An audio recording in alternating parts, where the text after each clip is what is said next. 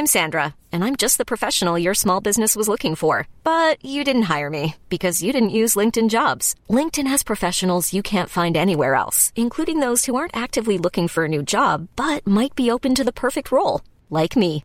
In a given month, over 70% of LinkedIn users don't visit other leading job sites. So if you're not looking on LinkedIn, you'll miss out on great candidates like Sandra. Start hiring professionals like a professional. Post your free job on linkedin.com/achieve today. Hey, it's Ryan Reynolds, and I'm here with Keith, co-star of my upcoming film, If, only in theaters May 17th. Do you want to tell people the big news? All right, I'll do it. Sign up now and you'll get unlimited for $15 a month and 6 months of Paramount Plus Essential Plan on us. MintMobile.com/switch. Upfront payment of $45 equivalent to $15 per month. Unlimited over 40 gigabytes per month. Face lower speeds. Videos at 480p. Active Mint customers by 531.24 get 6 months of Paramount Plus Essential Plan. Auto renews after 6 months. Offer ends May 31st, 2024. Separate Paramount Plus registration required. Terms and conditions apply if rated PG.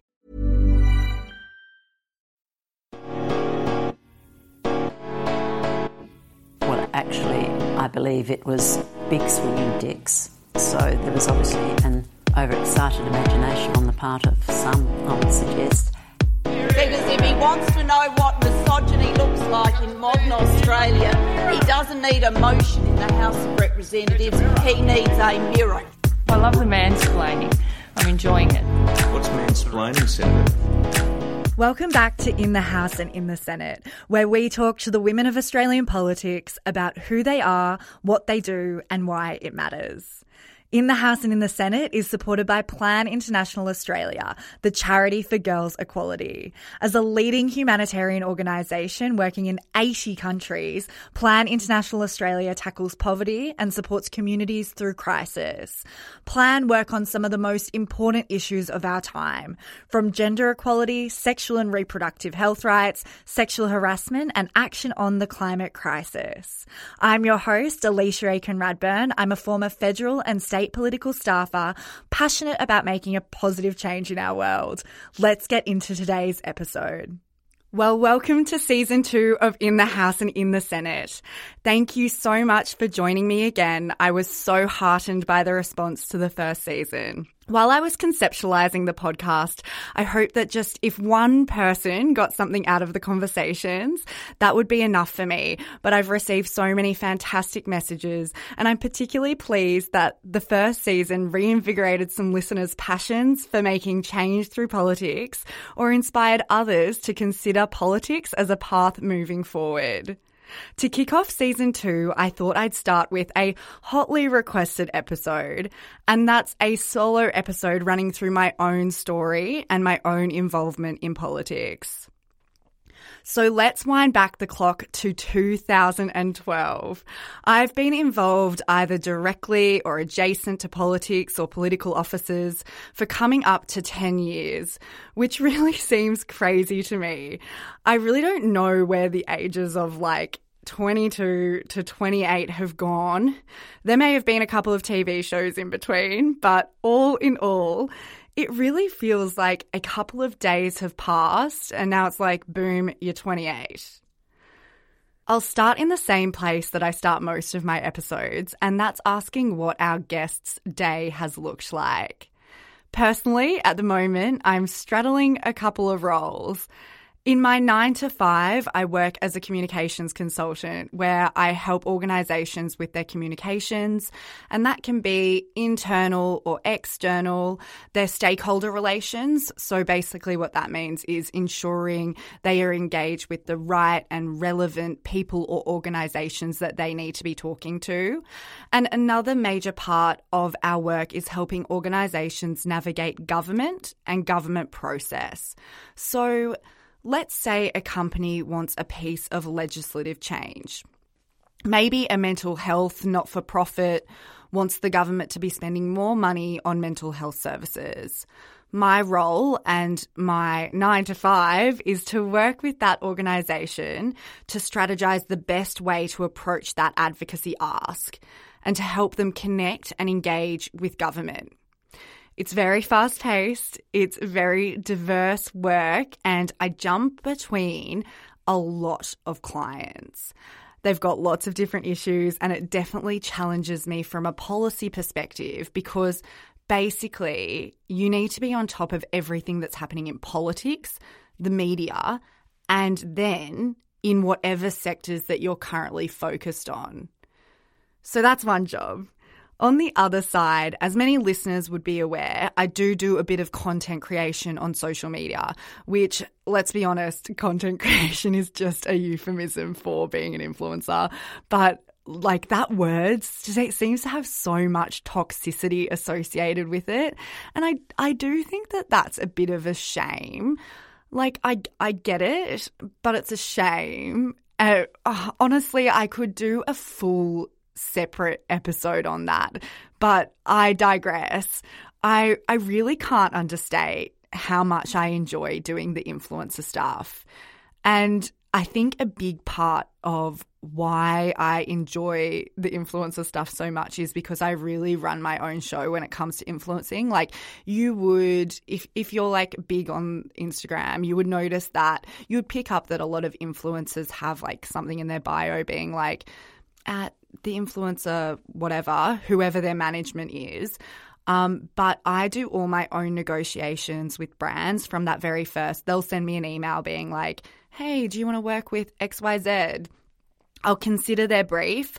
I'll pitch them. Then there's usually a process of me having to actually go back and pitch them creative ideas, which then will like land on, okay, cool, we're happy to work together. Then you create the content and then you invoice and all that jazz. And I guess it's been really an amazing, having like worked in politics for so long, which at some points, like I think politics is very vibrant and there's like lots going on. It's all a bit spicy, but it can be dry, I guess. And so for me, the influencing has been a really amazing creative outlet for which I'm very grateful for. And plus, it doesn't hurt to get a little extra jingle in my pocket. I've shared this on my stories before because I'm concentrating on doing what a lot of millennials are doing. And me and Glenn, sorry, I can't say that. Like me and Glenn, every time I podcast on Cocktails and Roses, I always get a flood of DMs correcting my grammar and saying that I should be saying Glenn and I. Glenn and I are frantically saving for a house deposit. Honestly, with housing affordability where it's at, which is awful, it's just like, I feel like, I don't know what it's been like for you, but it's just been it's just a challenge for me now. I've just set myself a little challenge and who knows if we'll get there, but I am just slogging away. And to round out going back to the question of what fills my day, I also now host 2 podcasts, Cocktails and Roses as mentioned, which is my Bachelor Recap podcast with Osher Ginsberg, and In the House and in the Senate. And I'm so happy that we're back for a second season. But back to politics. Why did and do I see politics as the place I want to make change? And what were the underlying motivators for me to firstly get involved? I guess I track this back to my childhood in 2 ways. Firstly, while I most definitely do not come from a political family, my mum was always highly engaged with politics. My first rally, as such, was the Bridge Walk for Reconciliation in 2000. God, some of my listeners were probably not even born back in 2000, but in 2000, about 250,000 people walked across Sydney Harbour Bridge to show their support for meaningful reconciliation between Indigenous and non-Indigenous people. Mum definitely instilled the importance of community and fighting for fairness and equality in me. And in a practical sense, getting up, heading into the city with like a 7-year-old to walk across the bridge amongst thousands, like my mum's a single mum and it's logistically not the easiest task. So I always recognise the importance of her prioritising events like that. And my mum was very open with me. She always treated me like an adult as we watched the news together. She'd never shy away from trying to deconstruct complex concepts to me. I remember sitting in a Baskins and Robbins ice cream shop as like a tiny little girl and having Mum explain to me what the goods and services tax, the GST, was. And, you know, if you have a single mum as well, you'll understand this dynamic where you just become best friends. And so I guess I was just her friend, and she would just talk to me about whatever was happening politically. And the GST at the time was plastered on the front page of the Sydney Morning Herald.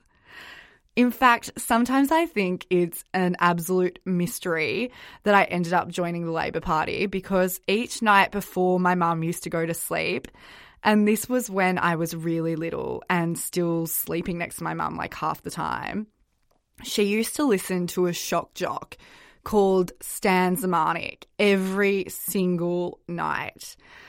And Stan was sort of in the Ray Hadley, Alan Jones school of radio presenters, meaning, you know, they're quite conservative. Their listeners are mostly retirees, and my mum, clearly. And one of the main things that stuck with me was that Stan Zemanek, like, he just didn't believe in stress.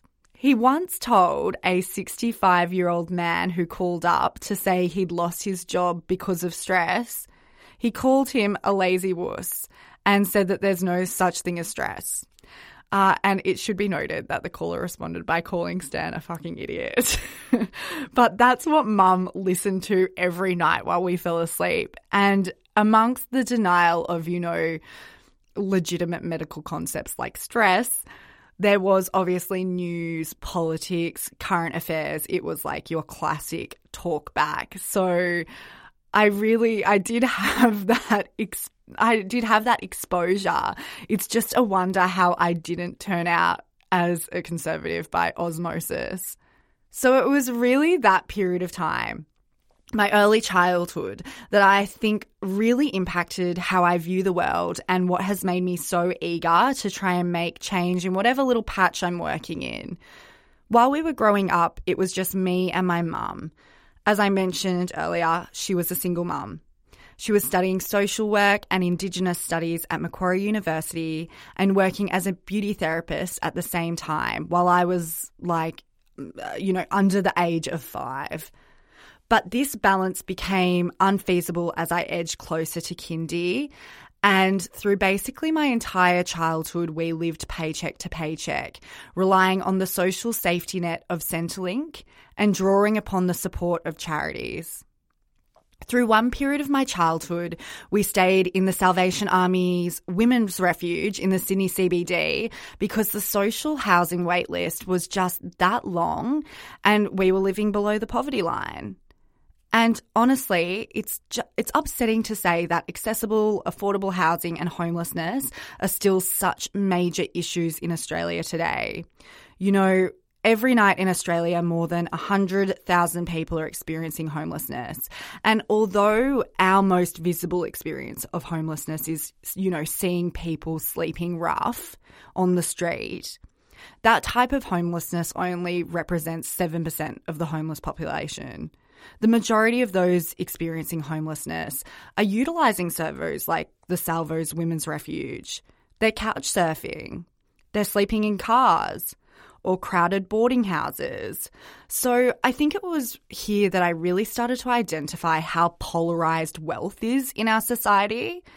I really started to identify that there really are haves and have-nots, and that the underlying reasons for disadvantage are complex. And once you're in the cycle of poverty, it's really hard to break free. So that's one part of my lived experience. There's also this fantastic quote from Penny Wong that says, "You can choose not to be interested in politics, but you can't choose to be unaffected by it." And I remember distinctively feeling that as a child. I felt like I could feel the impact of legislation changes as a child. Obviously not in a super tangible way, like in a day-to-day sense. But I remember, let's say, the impact on my mum and how she was feeling when in 2006, the Howard government introduced this particular piece of legislation which changed the eligibility for single parent payments.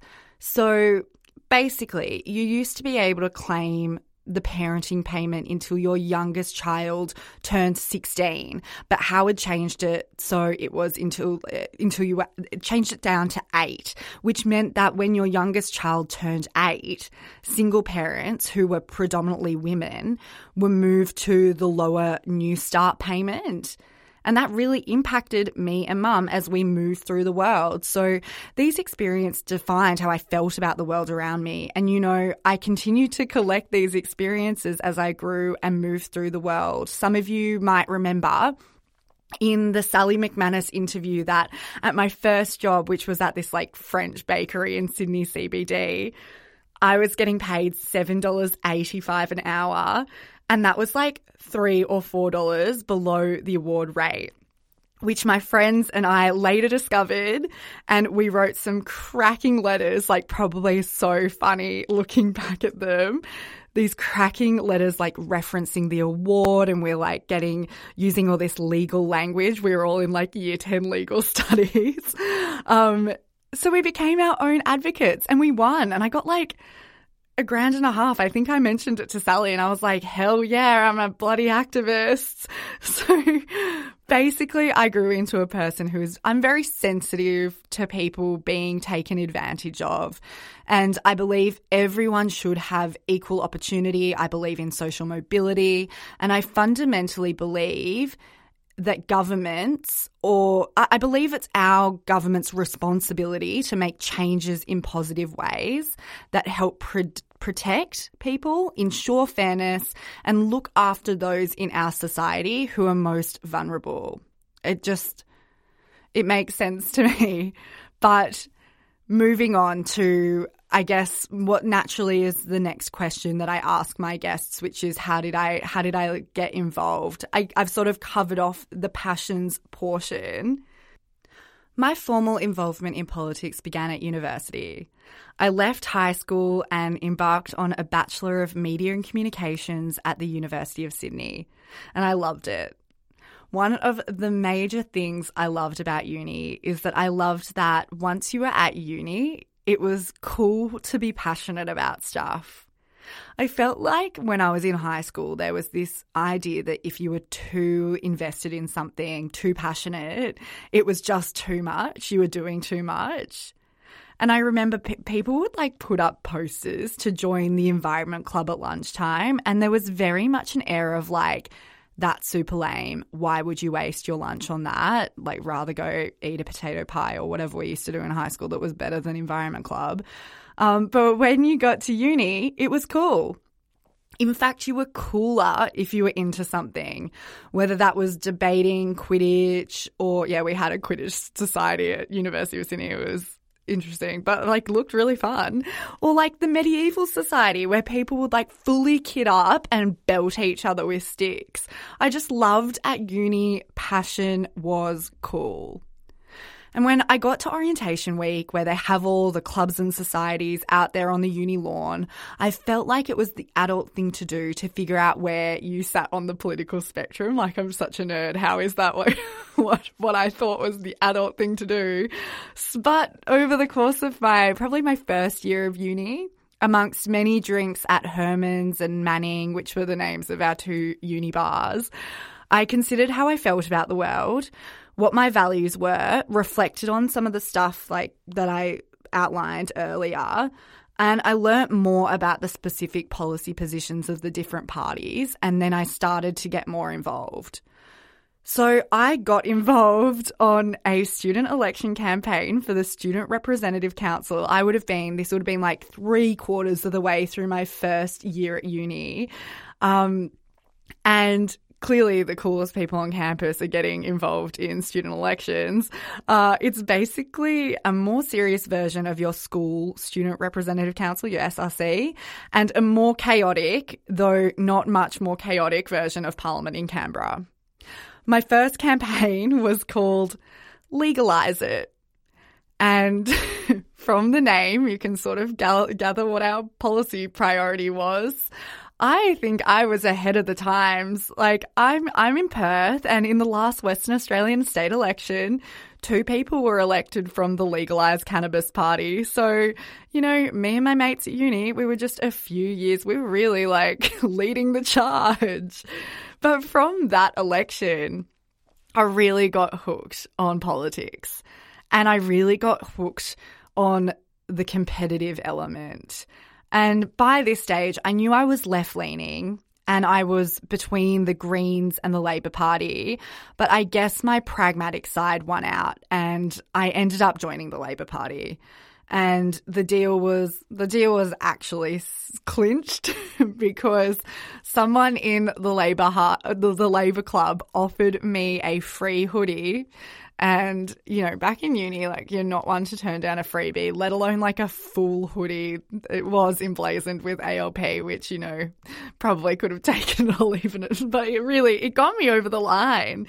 So during this time, I got more deeply involved in student unionism, and I was amazed. I was enamored by these people who were like, we would go drinking with the, you know, Labor Club, but they were all like, everyone was everyone was really nice, but everyone was like quite nerdy as well, and there would always be this like underlying political contest, which I found really interesting. So I joined not only the Labor Club, but I also basically joined half the clubs on campus. I was like racking up the leadership positions. I was like the secretary of the Media and Communications Society. I was the president of the History Society. It was all happening. And naturally, I was encouraged from like a mate of mine, to run for a position on the student union myself. And my campaign was called Unleash Alicia. We wore bright orange shirts with a big scratch mark on the front. You know, Tiger, Unleash was good branding exercise. And I would rock up on campus each morning at like 6 a.m., drive down what we called Eastern Avenue, blaring Nova 969, trying to intimidate the other campaigns. And I'd load out these like colourful A-frames, not dissimilar to what you would see during an actual election, except that they were like from Bunnings, and we'd literally like pick a paint colour and rollers. And me and Mum were living in a unit at the time, and there was like sort of a communal parking space. And, you know, I laid out tarps, but we got so many complaints because there's just like orange paint all over this car park floor. So we were very committed. We would literally campaign to students from the early morning to the late evening. It was pretty nuts. But I came second. I was elected, and I joined the Student Board of Directors, of which was called the University of Sydney Union. It was a $22 million organisation. It ran the bars on campus, all the clubs and societies, and a bunch of the food outlets. And we were 11 students in charge of all the decisions being made by this organisation. I actually ended up becoming president of that student board and, you know, enmeshed myself even deeper into the world of student politics. Student politics as a whole was an amazing experience. I was really involved in the National Union of Students as well, which was less focused on service provision, and it was more bolshy. We fought against the federal government and called for them to end at that point in time when I was involved. We were calling for them to end their plans to deregulate university fees. And adjacent to the National Union of Students, I was really involved in organising spaces like Reclaim the Night, which some of you might have heard of. It's an annual protest march to end gendered violence. And I co-convened the organising group for the 2014 Reclaim the Night. And, you know those moments where you're like reflecting through your life? I reflect on that as something I am most proud of. There were other elements of student politics I was less proud of. I was hyper competitive during student elections, and it sort of really brought out a not good side of me. And I was so enamoured by the Labor Party, and I felt like the Labor Party could do absolutely no wrong, that I had the tendency to defend what perhaps didn't deserve defending, and I hadn't really developed a nuanced approach to politics. It was all new, overwhelming and exciting, and I was really in the grips of it. But it was such an important learning experience, and I think I really stepped into maturity after graduating. Through uni, I got my first taste of political staffing, my actual first ever political role.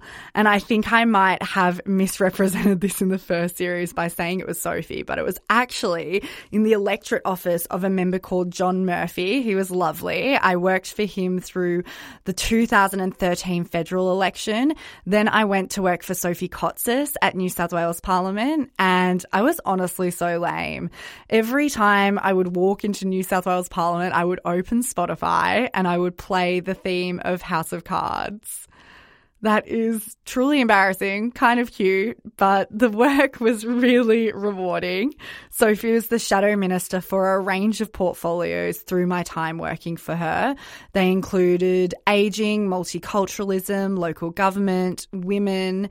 She had lots on her plate, and through my time with her, I had awesome experiences. For someone particularly like in their early 20s, sort of first real adult job, I worked on a submission to the Willing to Work inquiry, which was looking at employment discrimination against older Australians and Australians with disability, which is something that I remain really passionate about to this day. We worked on addressing elder abuse, and we opposed the sale of the Cirrus building in Circular Quay in Sydney.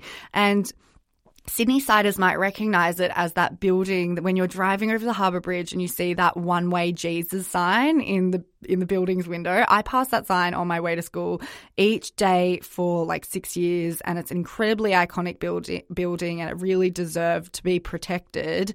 So that was a very important experience for me in sort of political activism and pulling the levers that you are afforded in politics. But it was actually the networks that I built through uni that helped me score what I still consider to be my big break and my most rewarding role in politics. And that was working for Bill Shorten, the then federal opposition leader. I think a lot of people tend to frame networking in this really corporate cringe way, like you're standing around at industry events talking about really dry stuff about your job. But true networking is the natural organic connections that you make along the way, those personal connections, not weird transactional relationships. And it was thanks to the relationships that I made at the National Union of Students. They had a yearly political conference where student politicians from around the country would come to debate policy, and they would drink a lot, and they were very, very cool student politicians. And on that, just a student politics tidbit, one of my favourite memories was at these conferences, each political party or faction would have their very own alcoholic punch. Random. And the faction that I was a part of was called Student Unity. It's like the student wing of Labor Right. And, maybe I might pop up a question box on Instagram and get some questions, and maybe we can delve a little bit deeper into factions later in this season. But I was part of Student Unity. Our punch was called Unity Punch. It's a secret recipe, and I was never cellar master, which was the position that was the keeper of this secret recipe. But myth has it that it has crushed no-dos and likely whatever passion pop flavours were available, which cannot be healthy, but student politics was a different time. No wonder Canberra is the way that it is. Through those experiences, I created the connections that would lead me to working in federal parliament. It was all over the alcoholic punch, I guess. My job was my big break. My job was a media advancer on the 2016 federal election. In 2016, the Labor Party was 7 seats away from forming majority government. I was on Bill Shorten's advance team, a group of predominantly young women who organised media visits, worked with stakeholders, and who were basically tasked with keeping their boss away from signs that would make them look dumb in the paper the next day. So the classic example, I spoke to Abby Chatfield on her podcast, and the example of an advancer doing a bad job was former Prime Minister Tony Abbott. He was standing in front of a reject shop when he was doing what in politics we call a street walk, which is the like political expression for walking down the street. But that landed in the Sydney Morning Herald, and it was masterly cropped to just read The Reject. So basically my job was to make that not happen and organise all the logistics around his media events. It was an awesome role. I basically lived out of a suitcase for 2 years. I would be home to Canberra. I'd moved there and I was thankfully paying very, very little rent. I'm like talking $130 a week. And I'd be home for maybe a week at a time and back on the road for 3. It's actually crazy looking back on it. We would hop all around the country, which, I mean, in our current context, it is really crazy looking back on it. I'd be taking an average of 3 or 4 flights a week. I'd land in a place, let's say Gladstone in North Queensland. We were doing a lot of campaigning in North Queensland at the time. And I would go to whatever site we were visiting, whether that be a school or a mine site or a hospital. And then I'd meet the stakeholder. I'd go through the plans for the visit with them, and then I would write up a report for my office. And then when Bill would arrive on the ground, I basically wrangle the media pack and help guide him through the visit while, me, myself, remaining as discreet as possible. I felt very proud to work for Bill, and I remain so impressed to this day by his, he's a really authentic person, particularly person to person. And he really genuinely cared for the people that we would meet on the road. I remember advancing him at the final hearing of the Royal Commission into Institutional Responses to Child Sexual Abuse, which was understandably harrowing, as these survivors were seeking some semblance of justice. And Bill knew so many of the survivors in the room personally, and he comforted them with such empathy. And I just was like, I remember being like, I need to remember this moment for the rest of my life. I also feel really proud to have been working in federal parliament through the passage of marriage equality. And, it's one of those moments where you yourself feel pretty insignificant, but you're aware that you're in the presence of unbelievable activists. I remember the afternoon that the legislation passed, I sat in this corner enclave of Parliament House with a bunch of other staffers, watching the vote in the chamber on a little TV, and I just remember everyone in tears that it had finally happened. I remember toasting champagne in Mural Hall, which is this gorgeous, amazing hall in Parliament House after the vote, and just in my peripheral vision is Penny Wong and Magda Szubanski. And you're just like, wow, I am really in the presence of such powerful people, and this is really history happening around me. So I think we've come full circle in the sense that I spoke at the top of this episode about the power of Parliament to make change in people's lives, that I felt legislative changes in my life as a young person, and what bigger change in the lives of so many than to legitimise their love and relationships that obviously didn't need legitimacy at all.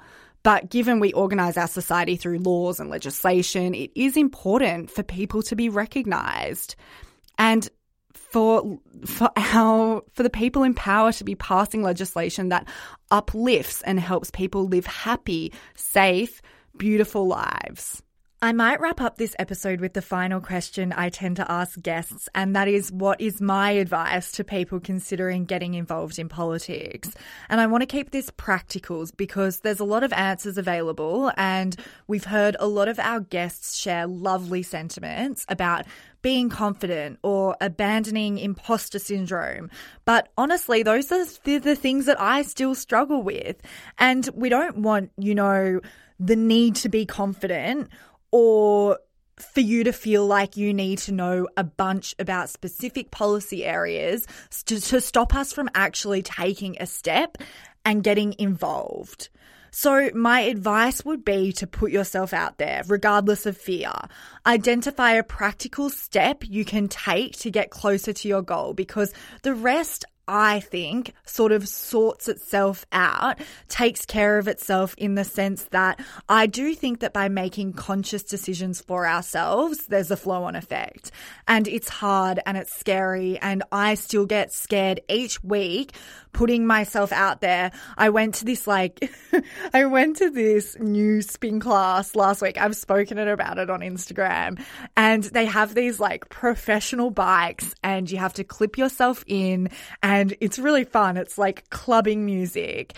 And I didn't know anyone there. I felt really nervous and really shy, but I put myself out there and I made the decision, and I was brave. I know it seems like a silly analogy, but I like to think that it's relevant. Identify the thing first. Are you going to join a political party and start getting involved that way? Are you going to go to your local branch meeting of whatever political party you decide to join? Which, if you join, branch meetings are not the most exciting place, but political parties and branches, particularly people out in their local branches, are just so keen for young people. So do get involved, and I think that you will be really embraced. Go to other political party stuff. So political parties have, women's events, all these different like sub-policy events. The warning being that at the moment I feel like there's not many young people involved, which sucks, but you can be the change. And as I said, older party members get very excited about young people wanting to get involved. Looking at Australia's political landscape, if your end goal is to be pre-selected and elected to Parliament, joining a political party is probably the most practical thing to do. And I get it. Some listeners might be like, no, like the two-party system. And I get it. It's like a completely understandable response. That's an entirely different conversation, and one that we can have. But this is a practical advice section. So, there is that point of joining a political party, getting involved, being engaged, going to the events, and then one day going down the pre-selection path. And I hope this season to really delve in with hopefully a parliamentarian who has been pre-selected, about how to get pre-selected, because I love this podcast because, it's just two women talking about politics and policy, which, I don't think that we see that much of in the media landscape. But I would really like to we talk very high level and about policy and, as I mentioned before, being confident and all of that jazz. But I do really just want to get into the nuts and bolts of how do you actually get pre-selected. Moving on, like maybe the thing that you identify, maybe you're not into the political party thing, but you are passionate about a particular issue and you want to do your advocacy and activism in that way. You can join community groups, search Google, Facebook, and just email. Just ask. Say, I want to come to your meeting. Maybe you're passionate about climate change. Email the Climate Council. See what you can participate in. It's going to be frustrating sometimes because you'll put yourself out there and you'll be like offering yourself up as a passionate person. And some organizations weirdly will be surprised that someone wants to be involved, and they might not have like a specific group or whatever. But just keep searching until you find yourself in a space with like-minded people and you're organising towards a goal. If you're having trouble identifying the thing, DM me, email me. My contact is in the show notes, and join me through this next season of In the House and in the Senate. I've got an incredible range of guests lined up, and maybe those conversations will spark a thought for you that might grow into a trajectory and a plan and a goal. I hope you've enjoyed this episode. I mentioned at the top of this episode that the second season of In the House and in the Senate is being made possible by my friends at Plan International Australia. And next week, I will have an episode with the Plan International Australia CEO. I'm greatly appreciative of their support, and I can't wait for you to hear the episodes in season 2. Until next week, see ya. In the House and in the Senate is recorded on the land of the Whadjuk people. this land was never ceded. It always was and always will be Aboriginal land. If you enjoyed this episode of In the House and in the Senate, please jump into your podcast app, subscribe and give me a quick rating and review. This will help the podcast reach more people and I will personally be incredibly grateful. Also, be sure to head over to the podcast Instagram at In the House in the Senate, where I'll be sharing content from our guests, throwbacks to my time in staffing, and resources to help you get more involved in the political system. You can also follow my personal account at alicia.aikenradburn. Thanks for listening and speak to you next week. Bye-bye. Goodbye to Luke. Bye. Next question. See ya.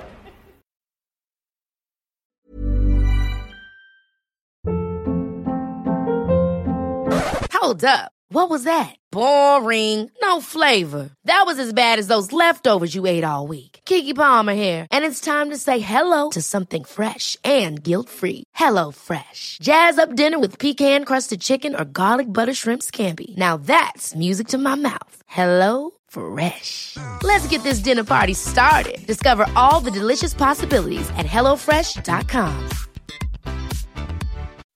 When you make decisions for your company, you look for the no-brainers. If you have a lot of mailing to do, Stamps.com is the ultimate no-brainer. Use the Stamps.com mobile app to mail everything you need to keep your business running with up to 89% off USPS and UPS. Make the same no-brainer decision as over 1 million other businesses with Stamps.com. Use code PROGRAM for a special offer. That's Stamps.com, code PROGRAM.